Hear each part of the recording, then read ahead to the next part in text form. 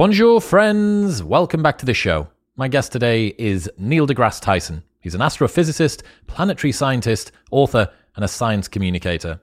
Elon Musk bought Twitter, and I found out about a 300 million light-year across supervoid out in space within the same week. Thankfully, Neil is here to help me work out what's going on in this version of the simulation. Expect to learn whether focusing on Mars as a backup planet is a smart idea, how big the universe outside of the observable universe might be, how we could restart the sun when it begins to die, when time will end, the politics of who gets to claim different asteroids, Neil's favourite solution to the Fermi paradox, and much more. The guy's a legend, right? Neil deGrasse Tyson is a lot of people's gateway drugs into astrophysics, into space, into thinking about the universe and big picture planetary stuff. I very, very much appreciate his work, and today's fun. Also, he's got a new book coming out later this year, so expect another appearance from Mr. Tyson later in 2022. Also, don't forget that the Modern Wisdom reading list is now available for free, and you can get your copy by going to chriswillx.com/books. It's a list of 100 books that you should read before you die. If you're looking for some new reading material, just go there, right? There's 100 books that you can get stuck into, fiction and non-fiction. chriswillx.com/books for your free reading list. In other news, this episode is brought to you by Let's Get Checked. Recent studies have shown that men's testosterone levels are dropping substantially since the 1980s at an average of 1% per year. Low testosterone can have all types of health effects on men. It can cause you to lose muscle mass in your body, affect your mood, memory, and even your sex drive. So if you are not performing the way that you want to in the gym or in the bedroom, this could be due to your testosterone level. Low testosterone is more common the older you get, but it can affect men of any age, and Let's Get Checked are a worldwide leader in at-home testing kits. Their male hormone tests let you easily test your testosterone levels at home. You can order a testing kit that's delivered in discreet packaging with next-day delivery, and your sample will be arriving in the laboratory with confidential results delivered to you within 2 to 5 days. The results are reviewed by a clinician, and a member of the Let's Get Checked nursing team may call you to further review your results. Let's Get Checked laboratories are CLIA approved and CAP accredited, which are the highest ranking levels of accreditation. So, if you want to test your testosterone levels without having to leave your house, visit trylgc.com/modern to get 30% off your test if you use the code MODERN30 at checkout. You can choose US or UK at the top of the main page. It's less than $100, less than $100 or £100 to get this test done, and it's going to tell you so much about what you're doing for your training, your sleep, your diet, all of that. It will help you to understand why you're getting the results that you are. I think everybody should know where their testosterone levels are at. Try lgc.com/modern, choose US or UK at the top, and modern30 at checkout. In other news, this episode is brought to you by MyProtein. They are the #1 supplement brand in the world, literally the biggest supplier of sports supplements. And if you're not already using their Clearway, then you should be. Their gooey cookies, all of their foods, their protein supplements are great. They've got every multivitamin that you need, creatine, sports performance, accessories like shakers and bags, plus a whole range of really, really nice apparel for guys and for girls. And you can get the maximum discount available that they offer anywhere. You don't need to look for super secret discounts where you blend types of codes together or certain products. One code to rule them all, and the code is Modern Wisdom. That gets activated if you go to bit.ly/protein wisdom. That takes you to my super secret product page with all of the products that I use and recommend, so you can have a browse of those. And then once you do that, the code Modern Wisdom will get you the biggest discount available, at least 37%, and sometimes loads more. That's bit.ly/protein wisdom. And the code Modern Wisdom at checkout gets you that huge discount. And this works internationally, whether you're in the US, the UK, even in Australia. This is still valid.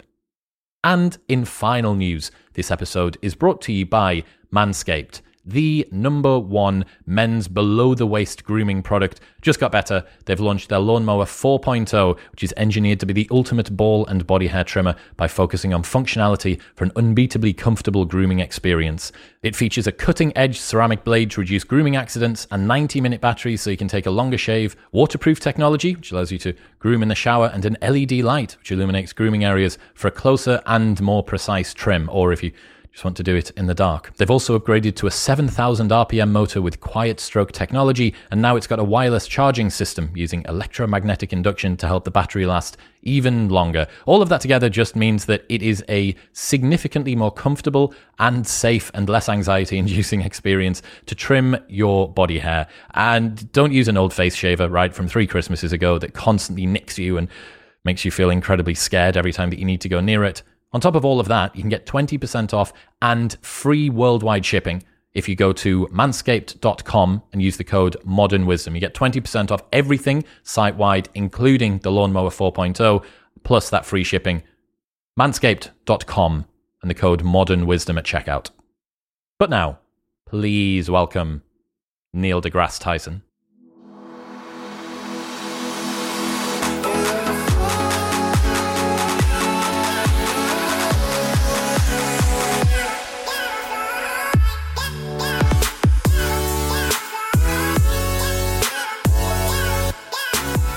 Neil deGrasse Tyson, welcome to the show.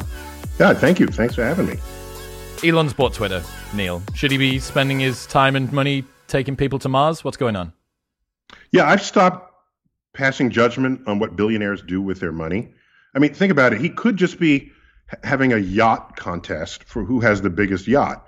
You know, billionaires have whatever are their habits, and I don't know that any of us would behave any differently if we had billions of dollars. So I've just stopped commenting on what billionaires do or should do with their money. What I can say is, if a billionaire is going to do something, it's kind of interesting that he single-handedly brought electric cars back into, he created a new expectation for the automotive industry, basically single-handedly. And he reinvented commercial rocket launch. So he was doing that with his billions, and he has 44 billion left over, and he wants to own Twitter, which he likes. All right. I don't see anything wrong with that. By the way, most things out there have CEOs who you don't know, and you don't even ask. We just happen to know who the new CEO of Twitter is about to be. And so now this becomes a point of conversation. Why isn't anybody talking about the head of any other organization or company or strategic platforms of communication? So I think the level of scrutiny is unjustified given how much scrutiny we could be giving to so many other things. But that being said, if he does what everyone fears, especially on the left, that he reopens the floodgates, gives Trump an account again, I think we need to perhaps look at it a different way. Free speech is what you want is to not suppress the speech that you don't like, but amplify the speech that you do. And let that be the arena of contest of ideas. Because if you suppress ideas, those ideas will still always be there, and they'll run around saying, I have this idea, but these folks don't want to hear it. That's very different from you losing the idea game in an open contest. And then you say, well, how comes nobody's listening to you? Yeah, because they turned me off. Because they shut off the channels where I was communicating because they don't want to hear anything that I have to say, or because everything I said is wrong. All right? These are two different ways emergent truths can win. But you want it to be the second way because then no one has a platform left. If it's a platform that is either regressive, puts us all at an existential risk or whatever, let it lose on its own terms. Speaking of existential risks, how good do you think Mars is as a backup to humanity? One of the problems... What is it you want to back up? Well, the fact that we only have one cradle at the moment, right? If something goes wrong here, if we're all being slowly turned into paper clips or grey goo, or there's a bioweapon that gets released or whatever, we don't have some air-gapped backup. I assume your listeners know what you mean when you say we're all getting turned into paper clips. Yes, they do. They do. Yes. So they're AI fluent. Is that correct? AI fluent. Yeah, that's all one word as well. AI fluent. Yes. Yeah, they are. So they know Nick Bostrom. They know about existential risk. Clip hypothesis. Yes. So Yeah, or an asteroid or a virus, whatever. Or anything. So here's my rebuttal to that. And by the way, this rebuttal is I don't know many people who have this rebuttal, so this may just be an outlier in the examples you're collecting. But right now, Antarctica is wetter and balmier than any place on Mars. Yet I don't see people lining up to build condominiums there. All right. It's a wholly inhospitable place. Right now, it's used for some tourism, but mostly for scientific research. If you want to move to Mars and do it in a way that's not having you confined to a habitat module, you'll want to terraform Mars. And that's turning Mars into Earth. And then ship 1 billion people there. So here's my thought. If you have the power of geoengineering to turn Mars into Earth, then no matter what is about to happen on Earth, no matter what did happen on Earth, you have the power to turn Earth back into Earth. And so I don't see Mars as a realistic backup plan, because whatever you'd have to do to Mars, you could do to Earth, and then that's your backup plan on Earth. Would it be more difficult to terraform Mars than to perhaps survive a huge asteroid impact or to combat some rogue you AI? deflect the asteroid. What, dude? We're talking.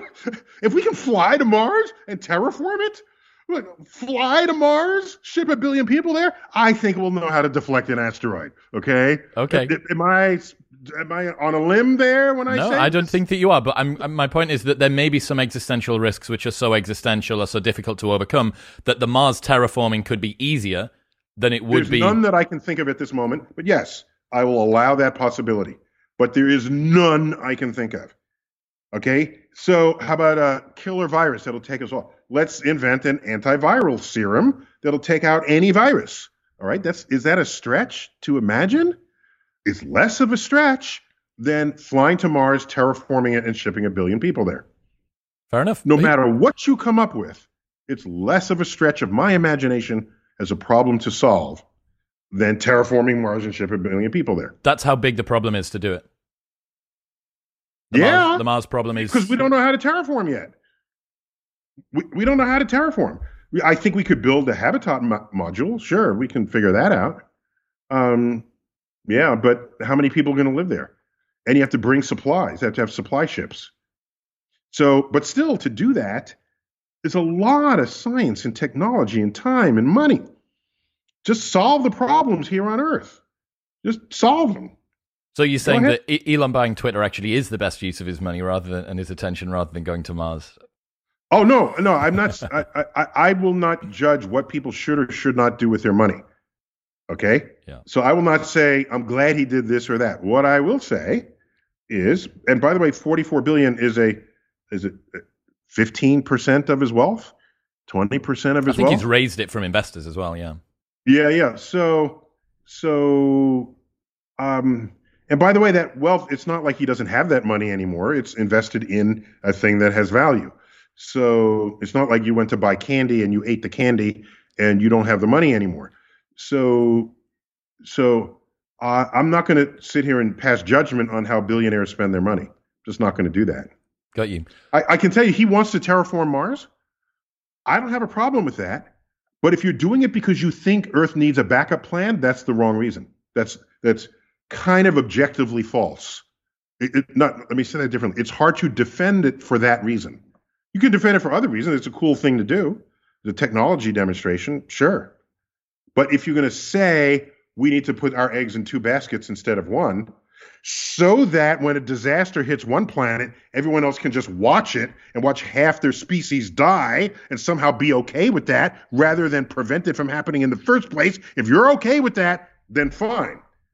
But I'm saying fix the problems that you don't even have that solution you're trying to that problem you're trying to escape. Have you looked into astropolitics much?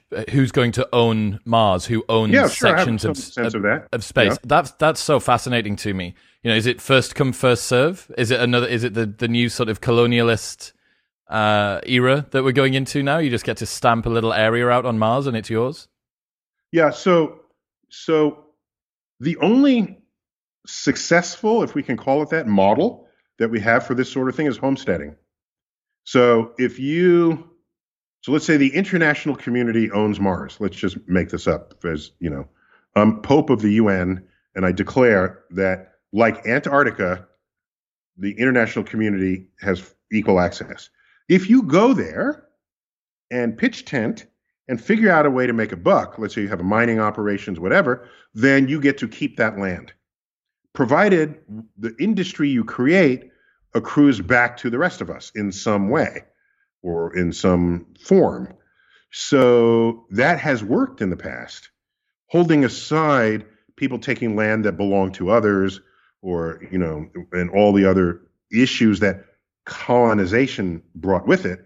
The simple fact of being the first on a plot of land and doing something with it, getting to keep that land if you manage to, as they say, develop it. That's a successful model in the past. I don't see why that wouldn't still be invoked. With regard to asteroids, which have basically unlimited natural resources, if you're the first on an asteroid and you plant your flag, you keep the asteroid. There's hundreds of thousands of asteroids, no shortage of them to do this with, by the way. One of them actually has my name on it. So if I were ever to travel to one, I'd probably put that one top on the list. Which one? It's 13123 Tyson. Why? Did you find it? No. That is one way to have an asteroid named after you, if you find it. I'm not an asteroid hunter, but there's an asteroid hunter who was a big fan of my work and respected what I do and my efforts in the public. So in my honor, they named it 13123 is the numerical sequencing, and then the name is just Tyson that follows it. That's pretty cool. So I'm very honored by that. Yeah, that's very cool. What's your favorite answer to the Fermi paradox? I spent an hour and a half last night having a discussion with a bunch of friends.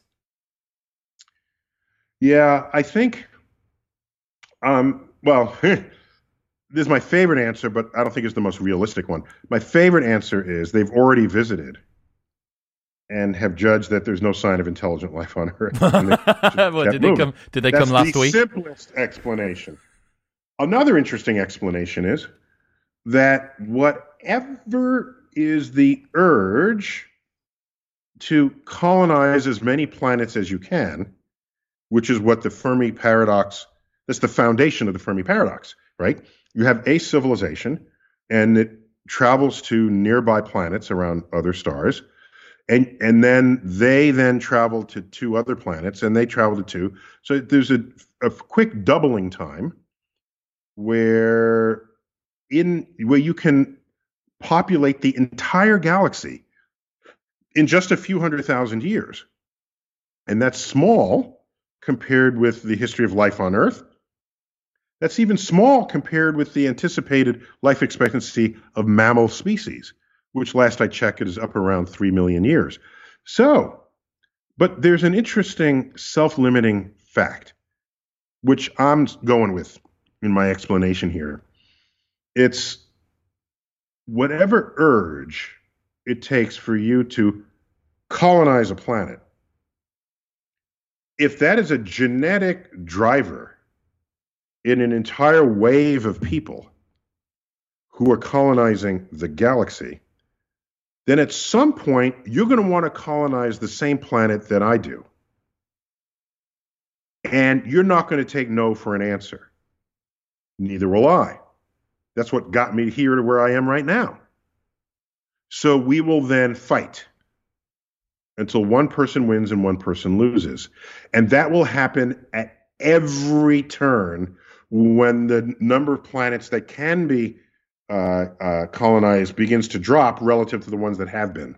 And you'll get infighting, and the entire system implodes. By the way, that kind of already happened in Europe.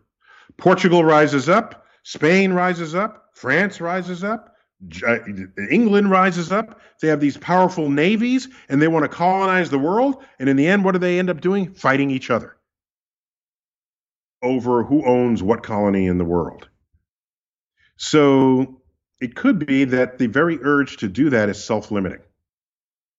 The very urge to populate every planet is the very same force that would prevent that from happening in the end. That's an interesting way to look at it. One thing I've always considered is that I think it would be difficult for any civilization to be more emotional than we are. if you were to tune the intensity of our emotions up, our reactivity, our anger, our sadness, our despondency, whatever, if you were to tune that up by another 15%, I think coordination becomes so difficult that you really, maybe not 15%, maybe 25 to sort of 30%. I think it's so difficult that you can't achieve anything, which is wild to think that we're near to perhaps the limit on how emotional a civilization could be and still not be completely ineffective. Except we have a very big range of expressed emotion among us within the species. So I don't know that I could characterize. Yes, I agree we're an emotional species. I'm not denying that. But the people who make decisions, who allocate monies, who fund research and discovery, I don't necessarily think that emotions are as forceful as you are implying. Because they have constraints, they have rules, guidelines, procedures, checks and balances. Right. And things get debated and decisions get made. All right. We didn't discover the Higgs boson based on emotion. Right. What else? I guess we can say we went to the moon based on emotion because we were a little spooked by the Soviet Union. But it took, in the end of the day, science and technology to accomplish that. You can't wish stuff or pray stuff into space. So I like where you're going with that, but I don't think it applies entirely with us. Well, that's what we try to do, right? That's the reasons we have rules and procedures in place in an effort to try and constrain some of those worse aspects, or else everybody would be making decisions purely based on emotion. Yeah, that's correct. Yeah, I agree with that. Mm-hmm. Do you think that we should be trying to message aliens? There's METI as well as SETI, right? Messaging extraterrestrial intelligence. And I know that it's quite contested about whether that's a safe thing to do or not. Well, so once again, it's like the terraforming Mars. It makes a good headline. Don't tell the aliens we're here, because especially since we know in advance, without asking you, you are not going to give your email to a stranger on the street or your home address. You're just not going to do that. And this is another person who's our own species. They're your species, and you're not giving them your return address. Now we're talking about giving our return address to aliens out in the galaxy. And that's so whatever distrust you have of your fellow species, you'd think that should be magnified as a distrust of aliens. So I get that. And I don't have a problem with that, except the aliens already know where we are. We have an 80-year radio bubble of radio signals that came from TV sets, that came from broadcast antennas.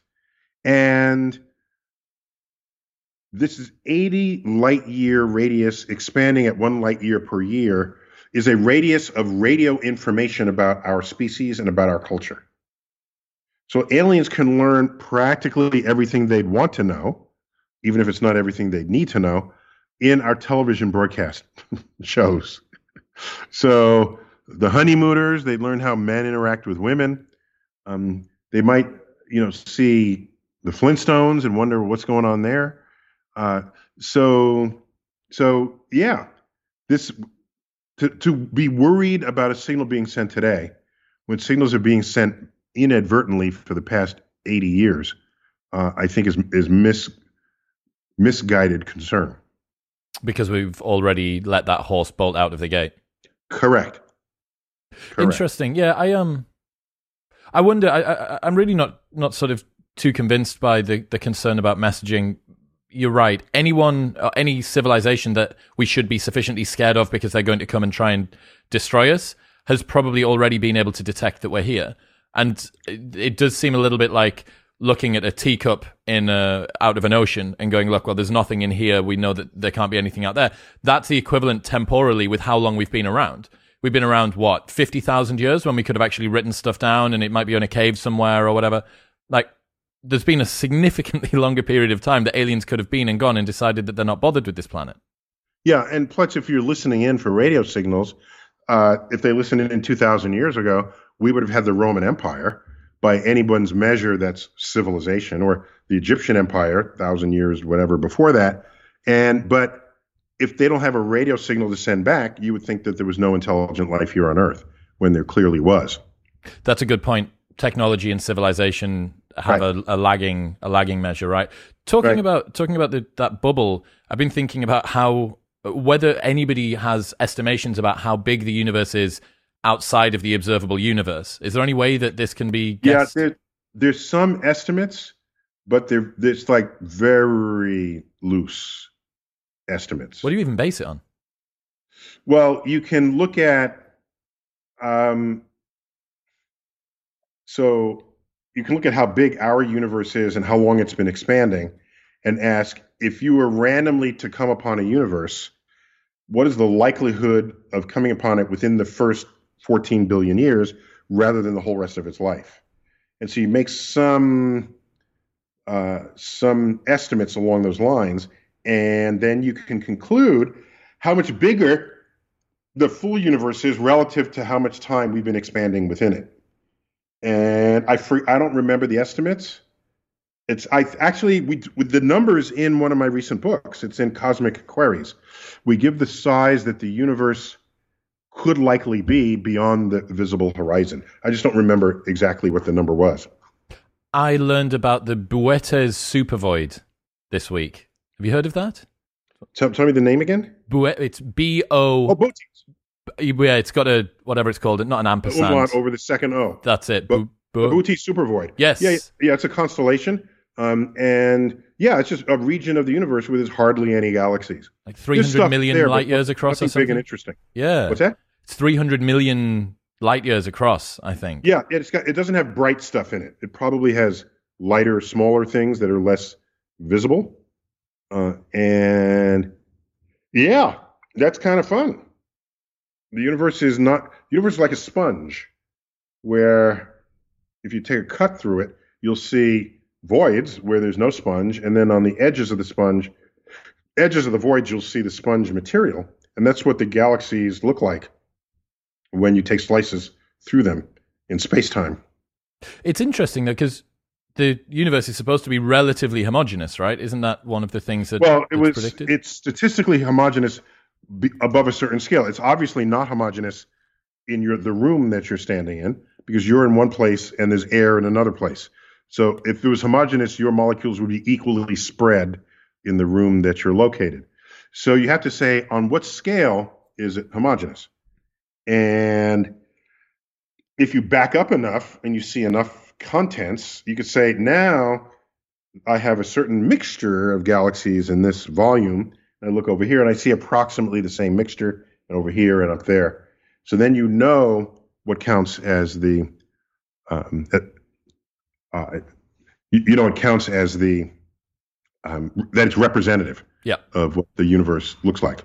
The scale at which we can start to draw some conclusions about what it's going to be. Yeah, I mean, if it's not 300 million light years, though, you think that was what inferred to me, oh, well, maybe the observable universe is only a really small part of a much bigger universe, because within this, you don't have a massive amount of homogeneity. Right. So, but a big enough volume you do. So that's how you get out of that. Just scale out a little bit more. Right, correct. If the Big Bang was when time began, when's time going to stop?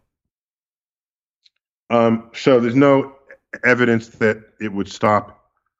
Well, it would stop at the Big Rip, for sure. But if we don't have the Big Rip, where the universe is expanding so fast that it rips the very fabric of the universe, if that does not happen, then we'll just expand forever. And so time just continues forever. Would the Big Freeze not eventually end up with everything decaying on a long enough time scale to the point where time kind of becomes irrelevant? Yeah. Oh, no, that's a different question. Right. So if I keep winding a watch, the watch will keep time. But there's a point where, what energy am I using to wind the watch? Well, I'm eating some food. Where that gets energated from the sun. If the sun is gone, then there's no energy and I can't wind the watch. And so there is a limit to this. But otherwise, the time just slows. There's nothing left for you to care about timing. That's really how to think about it. There's nothing there. How long did you run that race? There's nobody running a race. How long did you boil the egg? There are no eggs, right? So I guess we can call that a practical end of time, when there's nothing left to measure time with. But otherwise, it would just continue forever. Yeah, interesting. I learned as well, the same day that I learned about the Boetes supervoid, about the reason, or a question about why the Planck length exists. Why is it that there's a smallest measurement at all? Is there a reason for that? Well, so it depends what you mean by reason. Well, why can't anything be smaller than it? Because that is the very structure that comprises everything that's bigger than it. So now there's a movement, a cottage industry, I should say, that is wondering whether the Planck length, this smallest unit, consider it like a voxel, a volume pixel, right?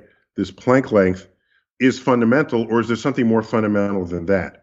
There's emergent research to suggest that space and time emerge from other forces operating. And that's an interesting fact. So if that's the case, maybe you can get something smaller than a Planck length, but not by any known means that gives us an understanding in the first place. There's an equivalent in time as well, isn't there? Yes. Yeah. So the Planck length in time is how long it takes light to cross a Planck length. Oh, no way. Yeah. Yeah. So that's a unit of time, and that makes a cube in space-time. That is interesting. The coolest explanation that I heard for it was that the Planck length is the pixel size of the simulation that we're living in. Yeah, that's another way to put it. That's right. But when you get to the Big Rip, who knows what that will look like? We have no idea. And by the way, yeah, if we are a simulation and you want to think of it that way, there's nothing stopping you from saying these are the pixels of our simulation. Is it right that the speed that light goes at is the maximum speed that anything can go at? Is that determined by the fact that it's light, or is that a maximum speed limit and it happens to be that light travels at it? We don't know, but both are true. Both are true. And by the way, when light slows down when it enters transparent media that are more dense than air. So when it slows down, it actually hasn't slowed down. It's moving at the speed of light between the molecules, but then it has to pass through a molecule, and that slows down the total duration. Oh, it's got to go a further distance as it weaves through. So I don't know if it's quite just further distance, or if it's the interaction that it has with the molecules of the substance.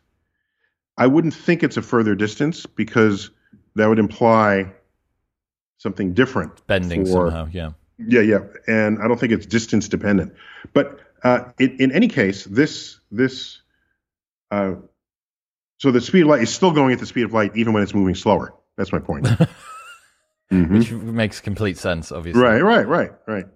Yeah, I just found that really interesting. You wonder whether the maximum speed that things can go at is the speed of light, or if there is a maximum speed that things can go at and light happens to travel at that speed. I thought that was an interesting distinction. Well, except material items can't travel at the speed of light. So I'm recording.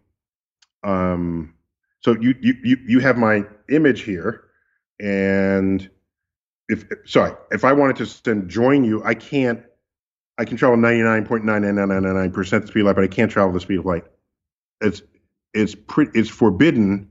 All the equations forbid it, and we've never seen it happen. Yeah, well, I don't know. The insights around how future civilizations can perhaps travel, whether or not we can wormhole tunnel our way across the galaxy and stuff like that, that kind of goes back to what we were talking about earlier on with the intelligent life. It's not a surprise when you see just how spread out things are. You know, it's only a presumption based on how likely it is that some life has occurred within our galaxy. But if the universe is as big as we thought it is, and we don't have another example of life evolving, it's pretty difficult to work out whether or not we should actually be seeing aliens at all. I can't remember what the letter is in the Fermi paradox, but there's one What is it? What's the typical equation that goes along with the Fermi paradox? No, don't confuse it with the Drake equation. That's it. Thank you. Right. Yeah. Oh, you did. Okay. That's the Drake equation. You start out with the total number of stars in the galaxy, and you start hacking away at it with fractions. What fraction of those stars have a planet? What fraction of the stars with planet have life? What fraction of stars with planets are in the Goldilocks zone? And what fraction of those in the Goldilocks zone have life? And what fraction of those in the Goldilocks zone with life have intelligent life? What fraction of those in the Goldilocks zone that have life and have intelligent life with technology that can actually communicate? And that enables you to remove the Roman Empire from this because, like I said, they wouldn't have known how to answer back if someone tried to talk to them. Where is the biggest hole in the Drake equation for you, or what's the biggest question mark over? Right now, for me, it's what is the anticipated length that a civilization is capable of communicating? And because that one doesn't rely on pure astrophysics. There's a social, cultural dimension to that. And I can't bring my methods and tools of science to address that. Are we wise enough to be good shepherds of the power that we wield, such that 7 generations from now they'll be proud of us as their ancestors for having preserved the earth? I don't know that that's how it should be. Okay, but it's not that, of course. Outside of your scope a little bit. Right. Do you think that our descendants will leave the Milky Way eventually? No. You don't think so? No. Not that we can't, there's just no reason to. I think as the sun gets hot and bulbous, we might want to move out to Mars. And that will matter. And because Mars is farther away, so we get to delay the inevitable demise of our civilization by knowing this well in advance and taking precautions to accommodate it. But otherwise, I'm good with Earth, just as we have it. That's got a limited time span on it, though, right? What are you timing out on us? Well, whether it be the sun boiling off the oceans. Yeah, long term. Yeah. So we have to assume that we, as a mammal species, outlive a typical mammal species that goes 3 million years. We have to somehow make it clear that we want to live beyond Earth itself and even beyond the sun, right? So first you're going to planet hop your way away from the sun, but then you have to find another star. By the way, something not talked about, when the sun exhausts its hydrogen in its core, as a big ball of helium, the sun dies. The sun will die because it can't convert helium into carbon. Okay, that's fine. So how about all the rest of the star? It turns out if you find a way to cycle material from the outer star to the inner star, if you can do that, then you will prolong the life of the star 10 to 100 times. Because it only burns out when it's no longer hydrogen in its core. But if you have fresh hydrogen in the rest of the star and you constantly funnel it down, you've got exactly what you need. Was it Sunshine? Was that the film where they send a mission to drop? I think they drop a nuke actually into the heart of the star in an effort to try and get it back. But wait, that was the science fiction movie. I'm aware. Yes, yeah, I'm trying to bring this back to the real world. So my point is just that was talking about somehow impacting the natural flow of the sun. And what you're saying here is that if there was a way to funnel that back in, it wouldn't be a nuke, but if there was a way to do it, correct. You just give it a new lease on life. In fact, there are these stars called blue stragglers. That's what we call them. That should have evolved into a different state at the time we noticed them, but they haven't. And all evidence points that it's two stars that have collided and have become one star. And the act of colliding re-churned up the fuel supply, and it has given it a new lease on life. So these are stars that are lingering behind the evolution of a star cluster. And we have no other explanation for them, but that their innards got churned up. That's pretty blue cool. Stragglers. So we need to find another star, fire it at R1. That would be short of reaching in with a ladle and doing it ourselves. Like collision would surely make that happen. Yes. Yeah, like you're cooking soup. That would be one solution. Exactly. Yeah, it's one of the things that I was thinking about. I think that a couple of the guys at the Future of Humanities Institute are looking at solar forming. So how you would, if you wanted to create a solar system and move stuff out of the way that you didn't need there. They're talking about some of that at the moment, and I think that kind of probably ties in at least a little bit with how you would potentially be able to move a star around, or at least the material inside of it. Well, so I'm not sure what their objective is. We're in a solar system now that has 8 planets, and they're not bothering us. I don't know why you'd want to move it around. I can tell you that modern models of the formation of planets show that you can start a solar system with upwards of 30 planets, and not all orbits will be stable. If they're not stable, they'll fall into the sun, fall into Jupiter, or get ejected from the solar system altogether. And so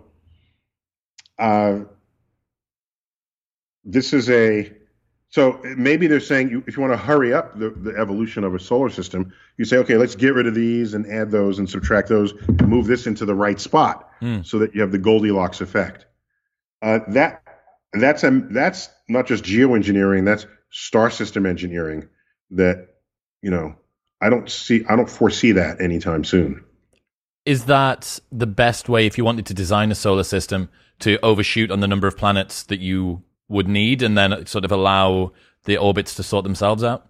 Well, you don't need the extra planets. So just stick a nice sized planet in the Goldilocks zone. It's a 1-planet solar system. It'll be stable. The instability comes when you have a lot of objects tugging on each other for every orbital period. But you just maybe throw in a Saturn just to be beautiful at night. Oh, just cool.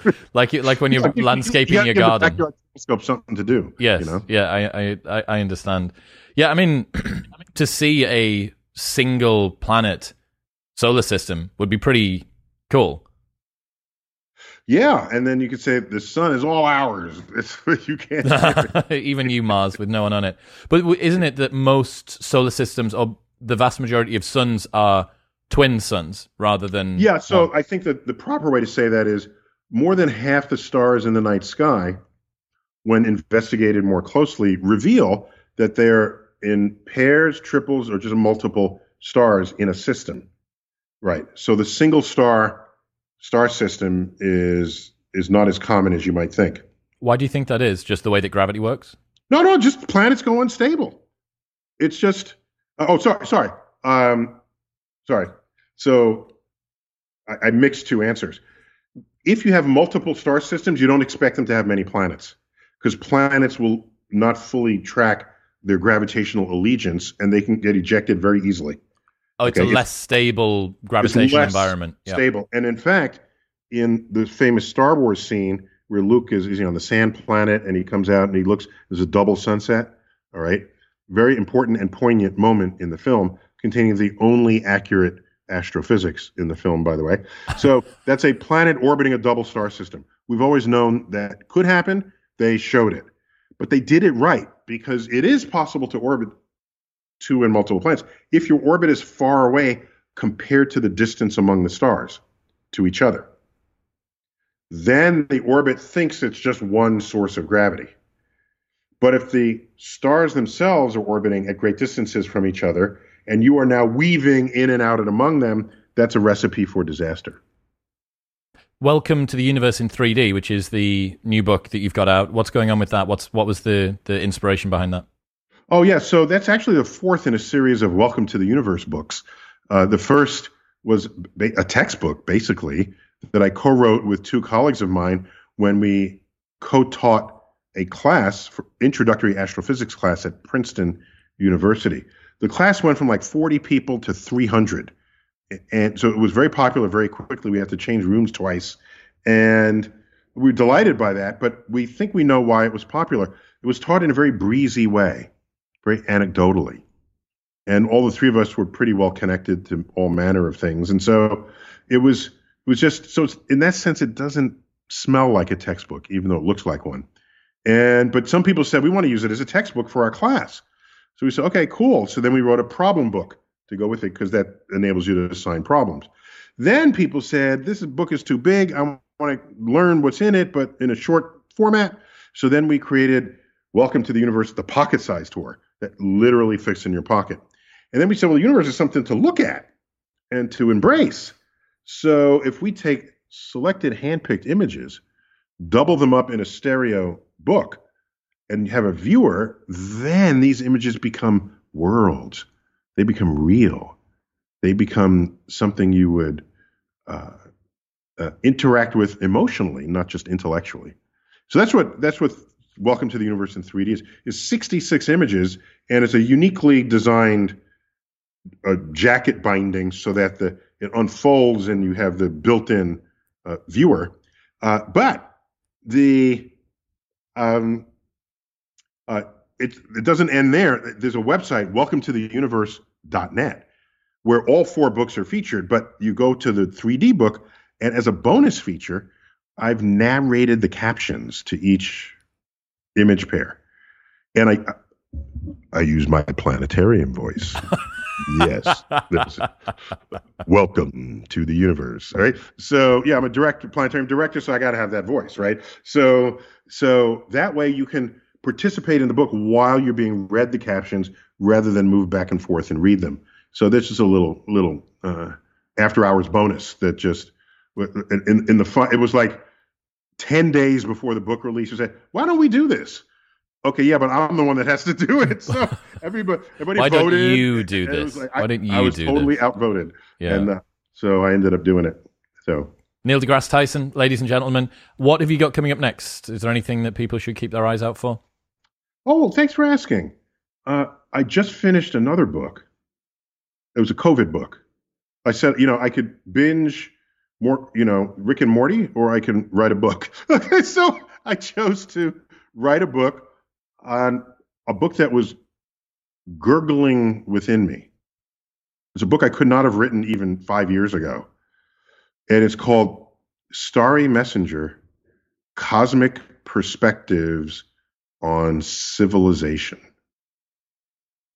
And it is me taking a look at all that divides us, and saying, here's what that looks like from space, or here's how an alien would think about it, or here's what that argument you've just made, here's what that looks like when you add a little bit of science to it, all right, science literacy. And what you'll find is that in most cases, the depth of your argument just dissolves away. And you end up, and I'm not talking about a compromised position in the middle, I'm talking about a whole new place that neither of you saw because you're not thinking about it scientifically or cosmically. And so there are chapters, there's a chapter in there on gender and identity, on color and race, on truth and beauty, on life and death, on meatarians and vegetarians. There's an old eternal conflict for you. And there's risk and reward, these things that have that prevent us from all holding hands and singing Kumbaya. That might still be possible if you take another look at your argument.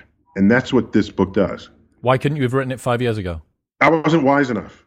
I didn't have enough, because it's not just, let me throw down some science. I could do that at any time. It's, here's a nuanced way the science influences this subtle argument you think you're making that you think has the end-all argument. I needed enough exposure to that, enough encounters with people to hear how they think about problems, so that when I come back at them, I can maximize the bandwidth of how I communicate with them. So yes, it's a book of maturity, dare I say. When are you planning to get that out? Oh, it's in press right now. So September, which is not even that far from that. Like May, June, July, August, it's 4.5 months. And so it'll have its own. By the way, you can pre-order it, I think, on Amazon right now, actually. But it's a crazy. It's I would have been irresponsible, given what I know about this world and about science and about the universe, if I did not offer this book to the public. I'd be irresponsible. And there are little things, observations. For example, you didn't ask, but I'll just tell you. In the risk and reward chapter, it's all about how ill-equipped we are to evaluate probability and statistics. We are so bad at probability and statistics, entire industries exist to exploit how bad we are. They're called casinos. They're called lotteries, okay? If we taught probability and statistics in school, early in school, with same ranking as reading, writing, and arithmetic, okay, reading, writing, arithmetic, and probability, okay, and statistics, add it to that list. If we did that, no one would play the lottery. Oh, here's something interesting. In order to make you always allow the lottery, they use lottery revenue to pay for education. So if that money that went to education went to teaching people probability and statistics, you couldn't hold the lottery because all that extra education money would go away, right? Because no one would play the lottery that's feeding you. So it is in the lottery's interest to not teach you probability and statistics. There's interesting little facts about this that run throughout society and all those topics that I mentioned. There's a whole discussion in there on the removal of statues, Have you thought about that scientifically, what that means? What are the arguments? What is the weight of the argument? Or are you reacting sort of emotionally to it? I don't mind emotions, but emotion without some kind of foundation in rational thought, then society becomes a free-for-all. And there's no objective foundation on which to base anything, not the least of which are laws, which should be based on objective truths. Oh, by the way, there's an entire section in there on law and order, okay? And what does it mean that a jury has arrived at a verdict? Based on what? On a testimony? Is that testimony from a human being that used their own senses to evaluate what is and is not true about this world? Really? You're going to put someone in prison based on a human being's testimony? Holy shit. Okay? In science, if you came to a conference and this is true because I saw it, let's get the hell out of here. Okay? Our brain only barely works as an organ. Okay? Barely works. You can look at one of those books with the images that fool you. Optical illusions. Go pick up any optical illusion book. There's a line, and is the line longer or shorter than the other line? I don't know. Is it a vase or is it a face? These are simple line drawings that completely confound us. And we're going to send people to hang, or to however they kill them in 15 states, because you have a testimony that implicates them? Oh my gosh, so I'm bringing scientific rationality to these issues. That's all it is. That's that book is about. And it's a whole other thing, unlike anything I've ever written. I birthed the book during COVID because I'm alone, and it was gurgling up in me, and the baby had to get born, and it got born, and that's what happened. And now you're stepping into the culture wars. Well, except I'm not telling you how to think or feel. I'm arming you to become a better thinker when it's time for you to feel about what it is you want to pass judgment on. And what's that book called again? Starry Messenger, Cosmic Perspectives on Civilization. Neil deGrasse Tyson, ladies and gentlemen. Neil, I appreciate you. Thanks. Thanks for having me.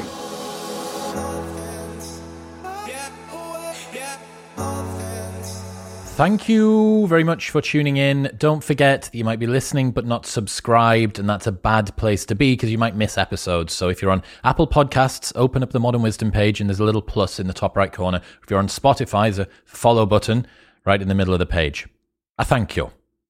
Don't forget, you can receive a 30% discount on your at-home testosterone test by going to trylgc.com/modern and the code modern30 at checkout. You can get 37% or greater off everything from MyProtein by going to bit.ly/proteinwisdom and the code modernwisdom at checkout.